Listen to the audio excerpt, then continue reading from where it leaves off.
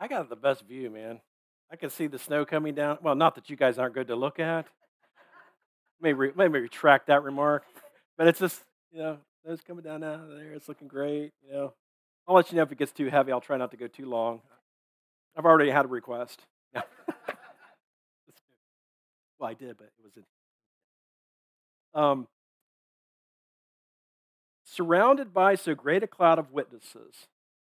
Let us run the race not only for the prize, but as those who've gone before us, let us leave to those behind us the heritage of faithfulness passed on through godly lives.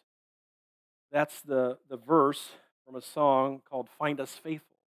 Back in 1988, Steve Green wrote that song, or at least sang it. I'm not sure if he wrote it.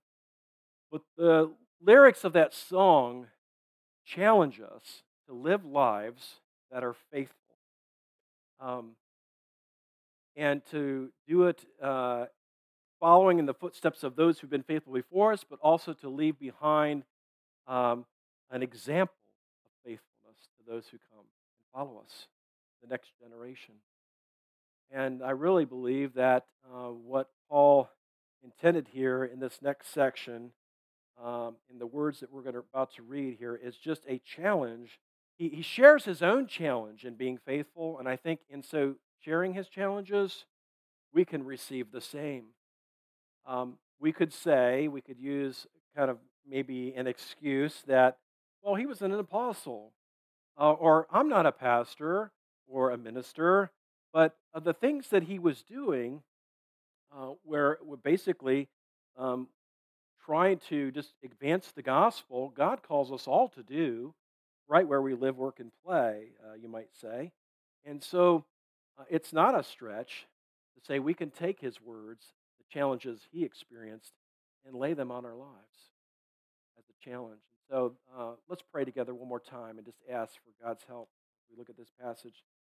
Heavenly Father, we thank you so much for the example that we see in your word of the Apostle Paul.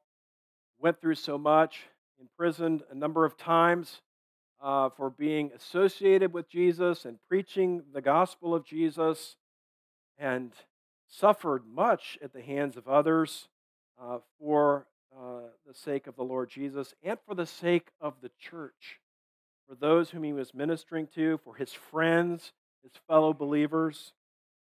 So, Lord, we just pray that you would help us glean from this passage today what we might apply to our lives as Christ followers. Lord, we don't want to forget this morning those of us that are really struggling physically, who are sick, ill, with disease and other troubles. God, we just pray for them. We pray for the folks in our church family that are sick. And we just pray for your hand to be upon their lives, and that your presence would be made known to them in a special way, that they would know they're not alone, and that they would know you are with them. Thank you for the promise when you said, I will never leave you, I will never forsake you. And Lord, we just pray again, you would heal them, bless them, and maybe even those, I know a number of people that just, as we read and see on the news, and maybe even know just personally, people who are really struggling with their mental health right now.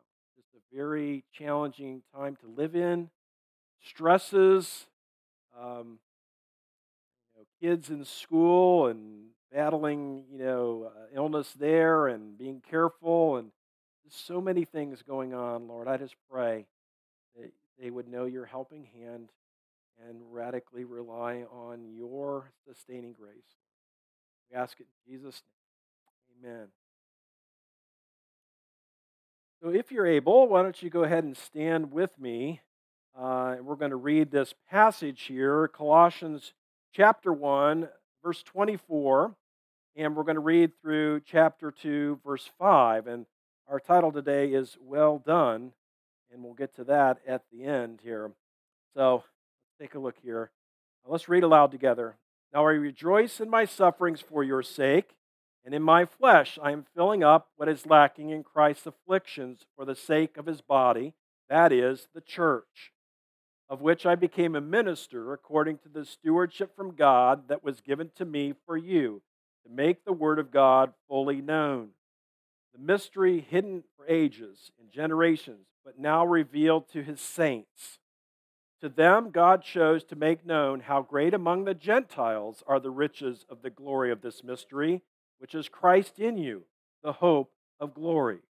Him we proclaim, warning everyone, teaching everyone with all wisdom, that we may present everyone mature in Christ.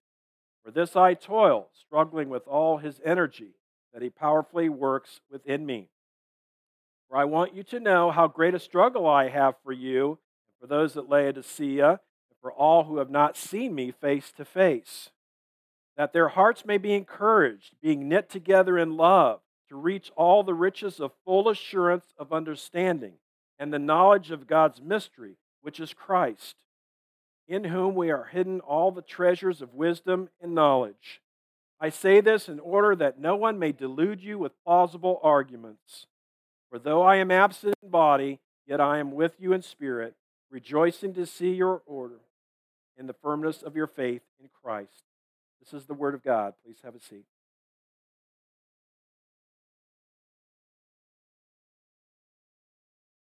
Before we kind of get into the outline that I've got, I just want to mention you see a lot of words mentioned there about mystery and just and how there's also talk of wisdom, right? And we need to realize that Paul is addressing a problem of some false teaching that was going on, and this teaching was basically saying there's a higher wisdom that you need. As okay, Jesus is okay, but he's really not all it. Um, and so there's a higher wisdom you need to seek. And so Paul's right here saying, no, Jesus Christ is all the wisdom you need, and he has all the wisdom.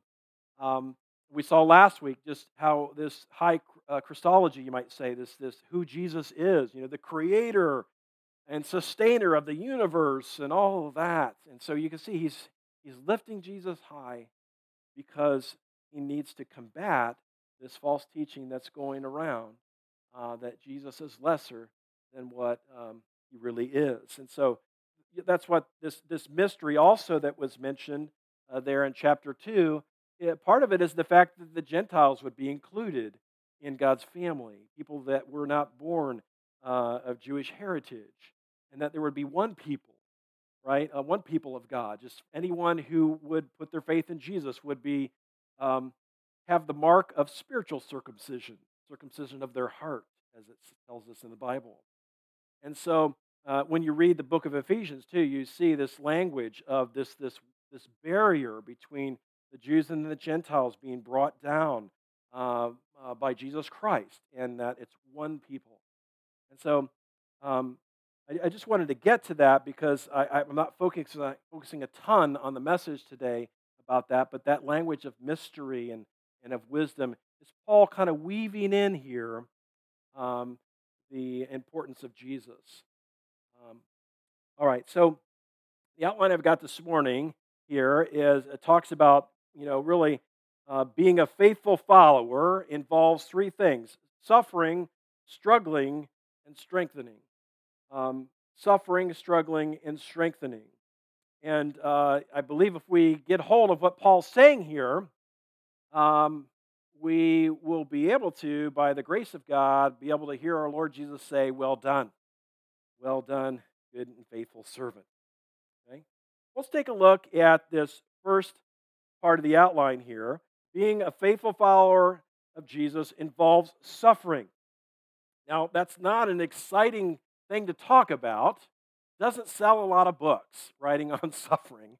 Okay, and we're talking about suffering for your faith. By the mere fact that you're identified as a Jesus follower, suffering in some way because of that identification. And that's what we're talking about. And certainly, missionaries around the globe experience physical suffering because of their identification with Jesus if they happen to be in some more hostile countries or areas.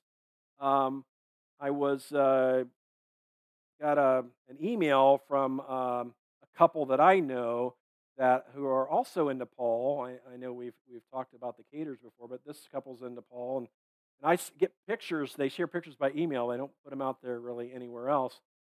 Um, but just asking for prayer because some laws are getting changed or have been changed that really kind of poo-poo the idea of trying to convert people to try to help them come over to understand the reality of Jesus and receive Him.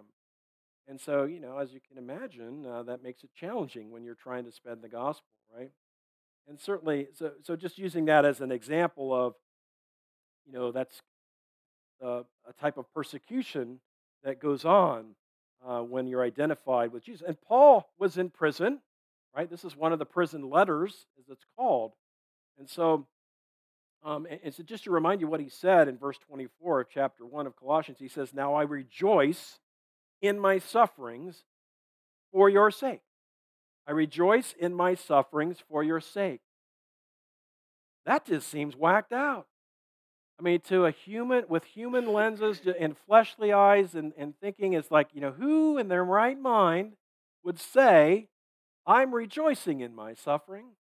Um, but God enabled Paul, and I think He does believers in similar circumstances, if they have the right perspective and are relying on the Spirit for sure, to it's not like they're excited that they're being persecuted. It's not like I hope I have some more. Um, but I think God's giving them a grace in that moment and in that circumstance to be able to, with joy, to say, listen, I'm in here. He's saying this. I'm in here because I'm ministering to you guys.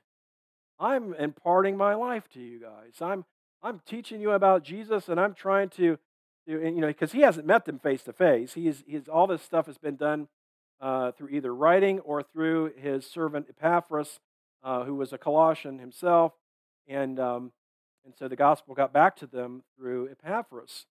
But certainly Paul has poured his life into Epaphras and feels responsible for this church. And he's just letting them know that he's rejoicing in his suffering. Um, Now, what we need to realize is that suffering is just a part of following Jesus. Um, Again, don't have to be a missionary for this to happen. Um, you could be looked passed over on a job promotion because someone knows you're a believer and they're not, and they don't want somebody in that position that's a believer. I mean, things go on like that, and yeah, that's not getting beat up or thrown into prison, but it is a level of mistreatment because of your association with our Lord and Savior Jesus Christ. Listen to what Jesus says here in John chapter 15, verse 18. He says, "If the world hates you, know that it has hated me before it hated you. And if you were of the world would love you as its own. But because you are not of the world, but I chose you out of the world, therefore the world hates you. Remember the word that I said to you, a servant is not greater than his master. If they persecuted me, they will also persecute you. If they kept my word, they will also keep yours. But all these things they will do to you on account of my name, because they do not know him who sent me." You see that? It's like guilt by association, right? When someone is persecuted for their faith, it's because of Jesus. It's because of our union with Him. It's because it just goes with the territory. And Jesus is just reminding us that we should not be surprised about these things when they happen. Paul's attitude there was this. He's basically thinking this: Jesus took the blows meant for me on the cross. I'll take the blows meant for him after that. That's really his mentality. He's like, I'm gonna be a target. That's just the way it is, because believers who are living for the Lord will take their lumps in this life, in this world. Okay? Paul endured his sufferings for the sake of the church here, and he was willing to suffer on behalf of the church because he saw himself as the church's servant. Right? He saw himself as a servant of the church, and if we're serving the Lord in whatever capacity, we're serving His people as well. Okay? And so I just want us to get this big idea here, this first big idea that suffering should be expected. It should be expected. In fact, if you look in 2 Timothy chapter 3, verse 12, it says, "Indeed, all who desire to live a godly life in Christ Jesus will be persecuted." That is a pretty plain statement there. I don't think there's any way to argue out of that. He says, if you desire to live a godly life, you will be persecuted. Right? I mean, this is very sobering, but it's true. And so the thing is, um, when we were raising our kids, and they're about to enter into do something new, you try to prepare them. You kind of say, okay, well, things are going to be kind of like this, and you might want to, just to be aware. You try to get them to be aware, and maybe even in certain situations, kind of decide ahead of time how they're going to respond to certain social situations. And so you're just trying to prepare them. Well, our Lord, and then Paul is trying to prepare us as children of God we need to realize this and to expect it. Okay? To expect it. Now, you're going to be hearing me using the phrase this year a lot, and this is the phrase: radical dependence.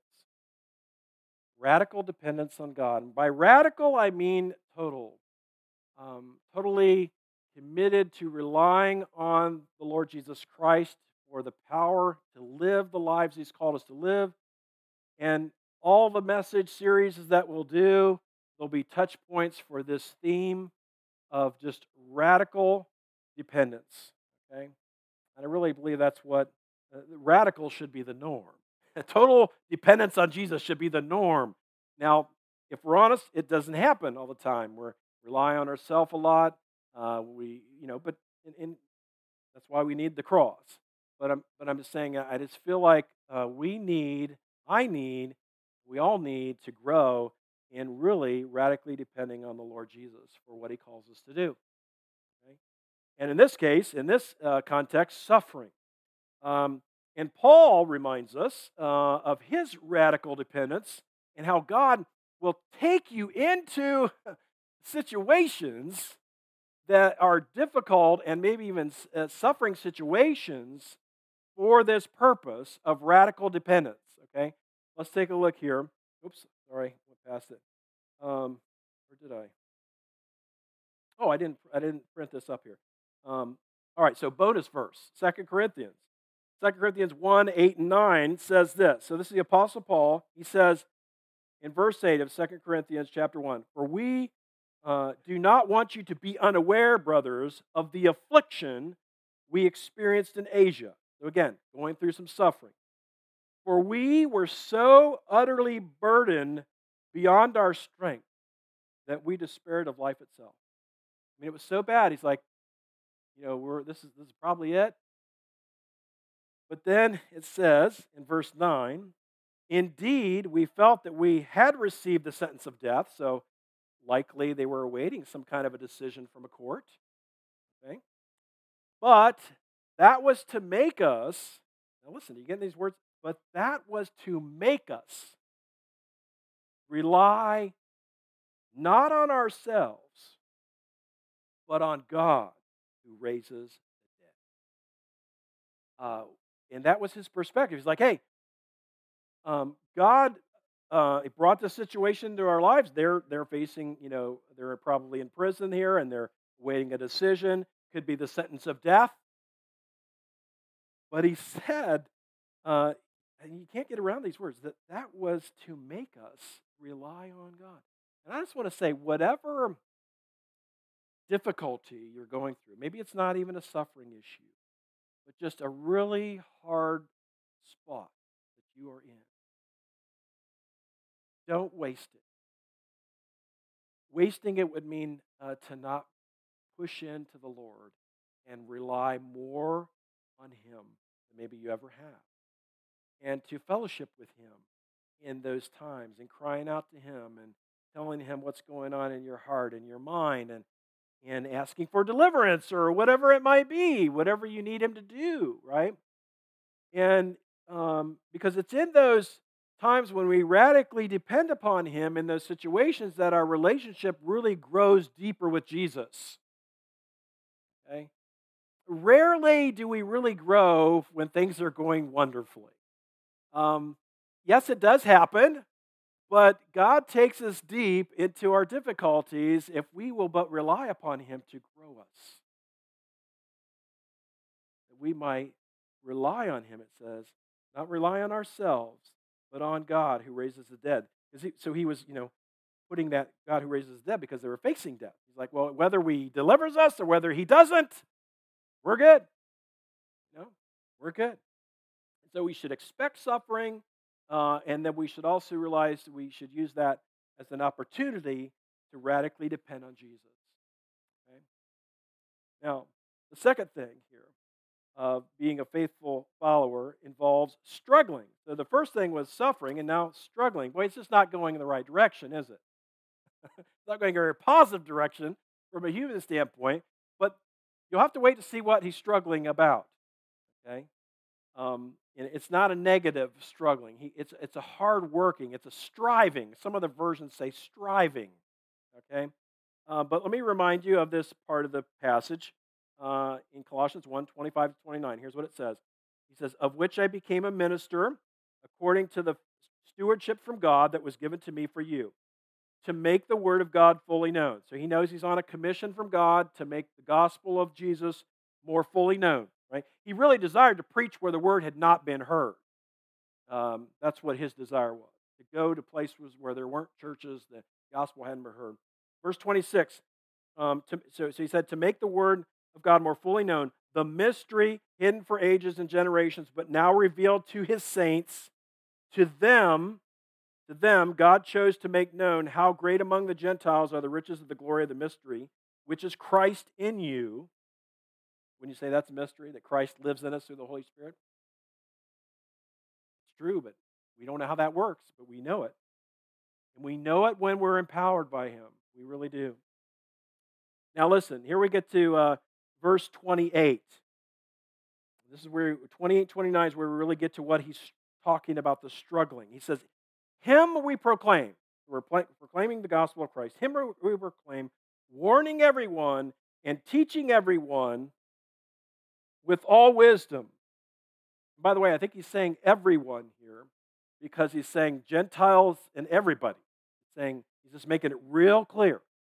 We're warning everyone and we're teaching everyone with all wisdom that we may present everyone mature in Christ. Verse 29, for this I toil. There's the word toil. Struggling with all His energy that He powerfully works within me. So you got toil and struggling. So what is he working hard at? What is he struggling for? It's about the verse 28, the verse right before him, to proclaim and to present. Okay?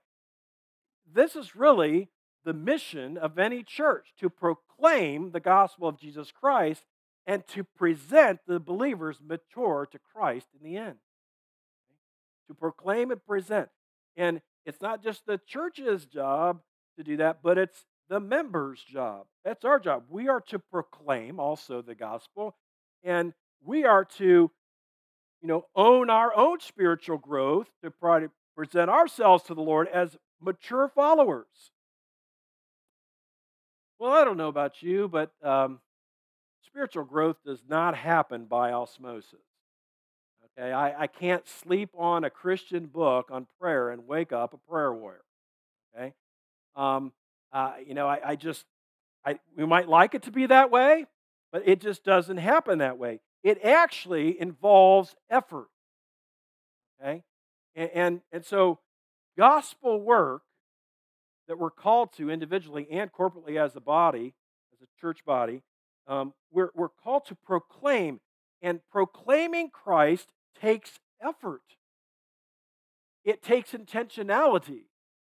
Okay? Rarely have I ever shared the gospel with someone that actually asked for it. I have had that happen. But and I'm not saying you beat people up with it either. But I'm just saying you have to kind of be intentional with conversation. Not a bait and switch, not looking to get something like, if they don't go for Jesus, I'm bailing on this relationship. We're not talking about doing that. That's disingenuous. But we are talking about, if you're going to proclaim the gospel of Jesus in your life with those around you, you have to be intentional. And it's going to be hard work. And I think, first off, a good place to start is to pray. You need to talk to God about the people you want to reach before you talk to those people about God. I think I stole that from Rick Warren. That sounds like a Rick Warren. Okay, but it's a good turn of the phrase because it's true. You talk to God about the people you want to reach before you talk to those people about God. Pray, right? Because unless the Spirit is working, nothing's going to be received, right? And so I'm trying to connect this with struggling. Um, Spiritual progress and growth in our lives in following our commission to proclaim and present is going to take great pains and effort on your part. It's going to put you in uncomfortable positions. It's going to, you're just going to have to get used to getting out of your comfort zone. You're going to have to make that the norm. Getting out of your comfort zone. Okay? Um, but he is telling us here, his struggling. He's talking about gospel work, kingdom work involves a lot of effort. All right? Now, he's not saying, it's all you, because doesn't he tell us here, right, in verse 29, struggling with all his energy, the Lord's energy, all his energy that he powerfully works within me. And this is why, we really need to be working ourselves towards spiritual health so that we can be spiritually healthy so we can actually be effective. Um, we've got carpenters here. We've got people that do work. The worst thing you want is a dull saw, right? You're going to be working a lot harder trying to saw a piece of wood or cut a tree down with a dull saw. You need it sharp, right? So it can be effective. The same thing is true of our lives spiritually. We need to sharpen the saw spiritually. We've got to be engaging in the things in our lives that are going to grow us deeper with the Lord so that when we are on mission, it is effective. Okay? I'll pass along one thing. Let me see if I hope I can find it. Okay, this is not planned. We're off script right now. Okay, we might be here a while. Sorry. Oh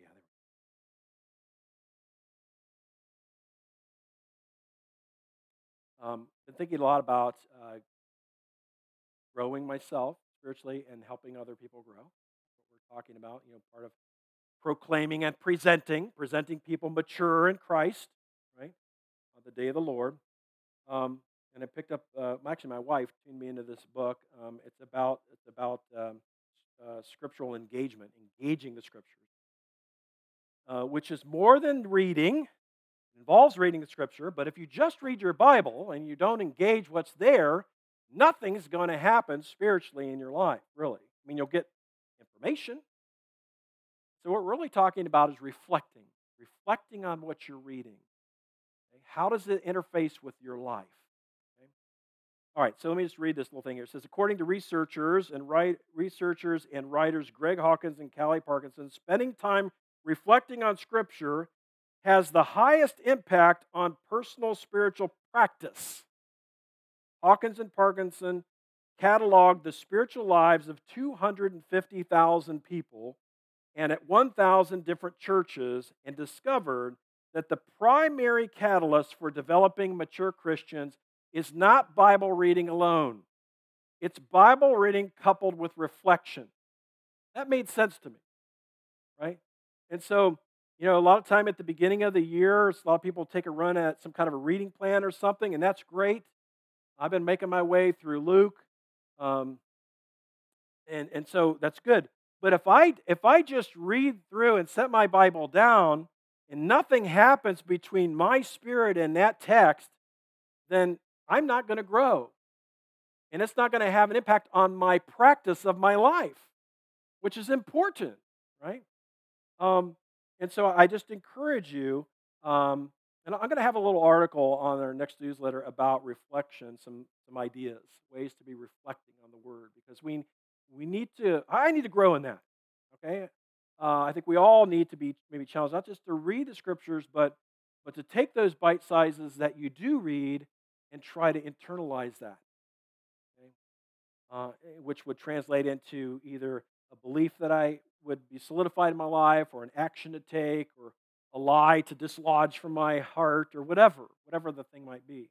Okay, so because this is not a bunny trail. We're talking about presenting.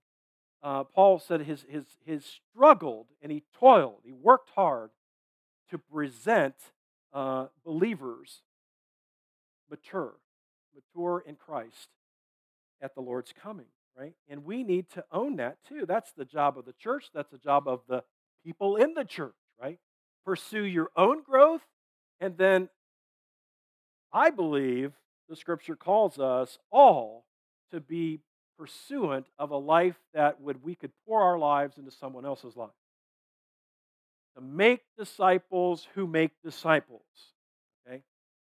That last part is the hardest part. You talk to anybody that studied discipleship and disciple making, and I've read a lot of authors over the years, and they will tell you, okay, if you and I get together and we do a Bible study and you learn some things, that's one leg of the race. But what if that other person that you're working with and growing in relationship to and helping them grow doesn't then pass that on? It stops with them. That's the hardest part, to get it to go the next level. Making disciples who make disciples. I'm on a mission to get that to be happening here. Okay? I just want you to know that. It's going to take a while. All things start small and they grow like mustard seeds, I think, if we're doing it, right? Maybe. But so you could be praying for this. Because, all right, well, now I'm off script again. Okay, I'm sorry. But these are a lot of things I've been talking about, and we probably won't get through this whole message today, and that's okay. Um, but anyway, everybody in the church world is trying to figure out how to grow their church during COVID. There's no books written on it because it's never been done. Okay, I'm literally like, well, what do you do? Now, the mega churches have a lot of programs, and those continue to go on, and those are fine. I'm not against that. But smaller and mid-sized churches are just like, nobody really coming out of the walls to come to us because they really don't want to go out. You know, And so it just got me thinking about, well, what's the lowest common denominator to grow a church? And that's discipleship. That's smaller groups of people committed to multiplying their lives. Okay? And I think that's eventually needs to be more where we need to be. Because then it doesn't matter what happens with what church looks like in terms of a gathering. Okay? I'm not saying you jettison the gathering. I'm not saying that. Okay? But I'm just saying, you don't know. You don't know if, put yourself in a country where you can't gather like that. How are you going to grow the church? Smaller group. Committed, discipling, accountable, all that. Okay? Anyway, back to the program. Okay. But it's about presenting mature people. This is what it's about. Okay? All right. Present everyone who complete in Christ. And again, that part of that is just your own ownership too of your own spiritual growth. This verse here in Ephesians 4:13 says, Paul is talking about that God gave, before this, he talks about God gave apostles, prophets, evangelists, shepherds, teachers to equip the saints for the work of service, right? For the building up of the body. And then he gets to this verse, until we all attain to the unity of the faith and the knowledge of the Son of God, to mature manhood, to the measure of the stature of the fullness of Christ. That's maturity. He's like, he's really just pushing in there to say, listen, God's given the church a lot of gifts, whatever these gifts are, and these are some of the equipping gifts he lists here. But the whole purpose, right, is for the equipping of the saints for the work of service, right, to go and make disciples who make disciples. Okay? That's it. All right, let's move on here. Last part here. Being a faithful follower involves strengthening. So we've had suffering, struggling, strengthening, right? Suffering, you should expect it. God's going to help you endure it. We radically rely on Him, right? And struggling, toiling, working for, proclaiming Christ, and presenting every man, woman, and child mature in Christ. But now we have strengthening. This is where Paul gets personal here in the letter. He switches over and he says, listen to the words, because he says, for I want you to know how great a struggle I have for you. Get very personal. Right? Chapter 2, verse 1. I want you to know how great a struggle I have for you, and for those that Laodicea, and for all who have not seen face to face. This is how we know he never met them. What does he has a struggle for here? That verse 2, that their hearts might be encouraged. Right? So we need to take it upon ourselves to help strengthen the body of Christ, strengthen one another by encouragement. We all need a nice shot of encouragement, probably every day, okay? Affirming our love for one another, affirming our commitment to one another, and just to be encouraged one another. He said their hearts may be encouraged, being knit together in love to reach all the fullness of understanding and knowledge of God's mystery, which is in Christ. In other words, I want to encourage you so that you will experience the fullness of Christ and become mature. And then he goes on down, and he says, of course he says, I say this in verse 4, that in order no one may delude you with plausible arguments. Verse 5, for though I am absent in the body, yet I'm with you in spirit, rejoicing to see your good order and the firmness of your faith in Jesus Christ. We said this on my small groups, the small group that I'm a part of on Tuesday nights. We said this on our call. We need each other to stand firm. Okay? It's when there are less gatherings because of what's going on, we need to stay in touch somehow, okay, on a regular basis to help each other stand firm in the faith and to keep following Jesus and to do His will in our lives. So just think of this strengthening as a strengthening of the body. How does the body get strengthened? Through you encouraging your fellow believer in this church and to stay in contact, right, and help each other to faithfully follow the Lord, urging them to go on and grow in their walk. And the hope is then that as we just continue to work hard with the strength that God supplies us to proclaim and present, as we do that, we keep at it, we just be faithful with it, that we would be able to hear the Lord's voice, as it says in Matthew 25:23, well done, good and faithful servant. You have been faithful over little, I will set you over much. Enter into the joy of your master. Right? The parable of the talents. That's what we're doing it for. We're doing it for the Lord. We should be doing it for the Lord. Let's pray. Heavenly Father, we are thankful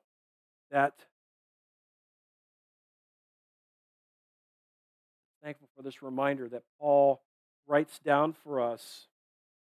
We wrote down for the Colossians, but now we're gleaning from it that we will suffer. If we desire to be godly, we will suffer for your name. Because of our associations, because the world hates you. And Lord, help us to struggle and work hard at the main things. Help us, God, individually and as a church, to be a church that makes disciples who make disciples. Multiplying our lives, leaving a godly legacy behind, passing on godly lives by your grace. We ask it in Jesus' name.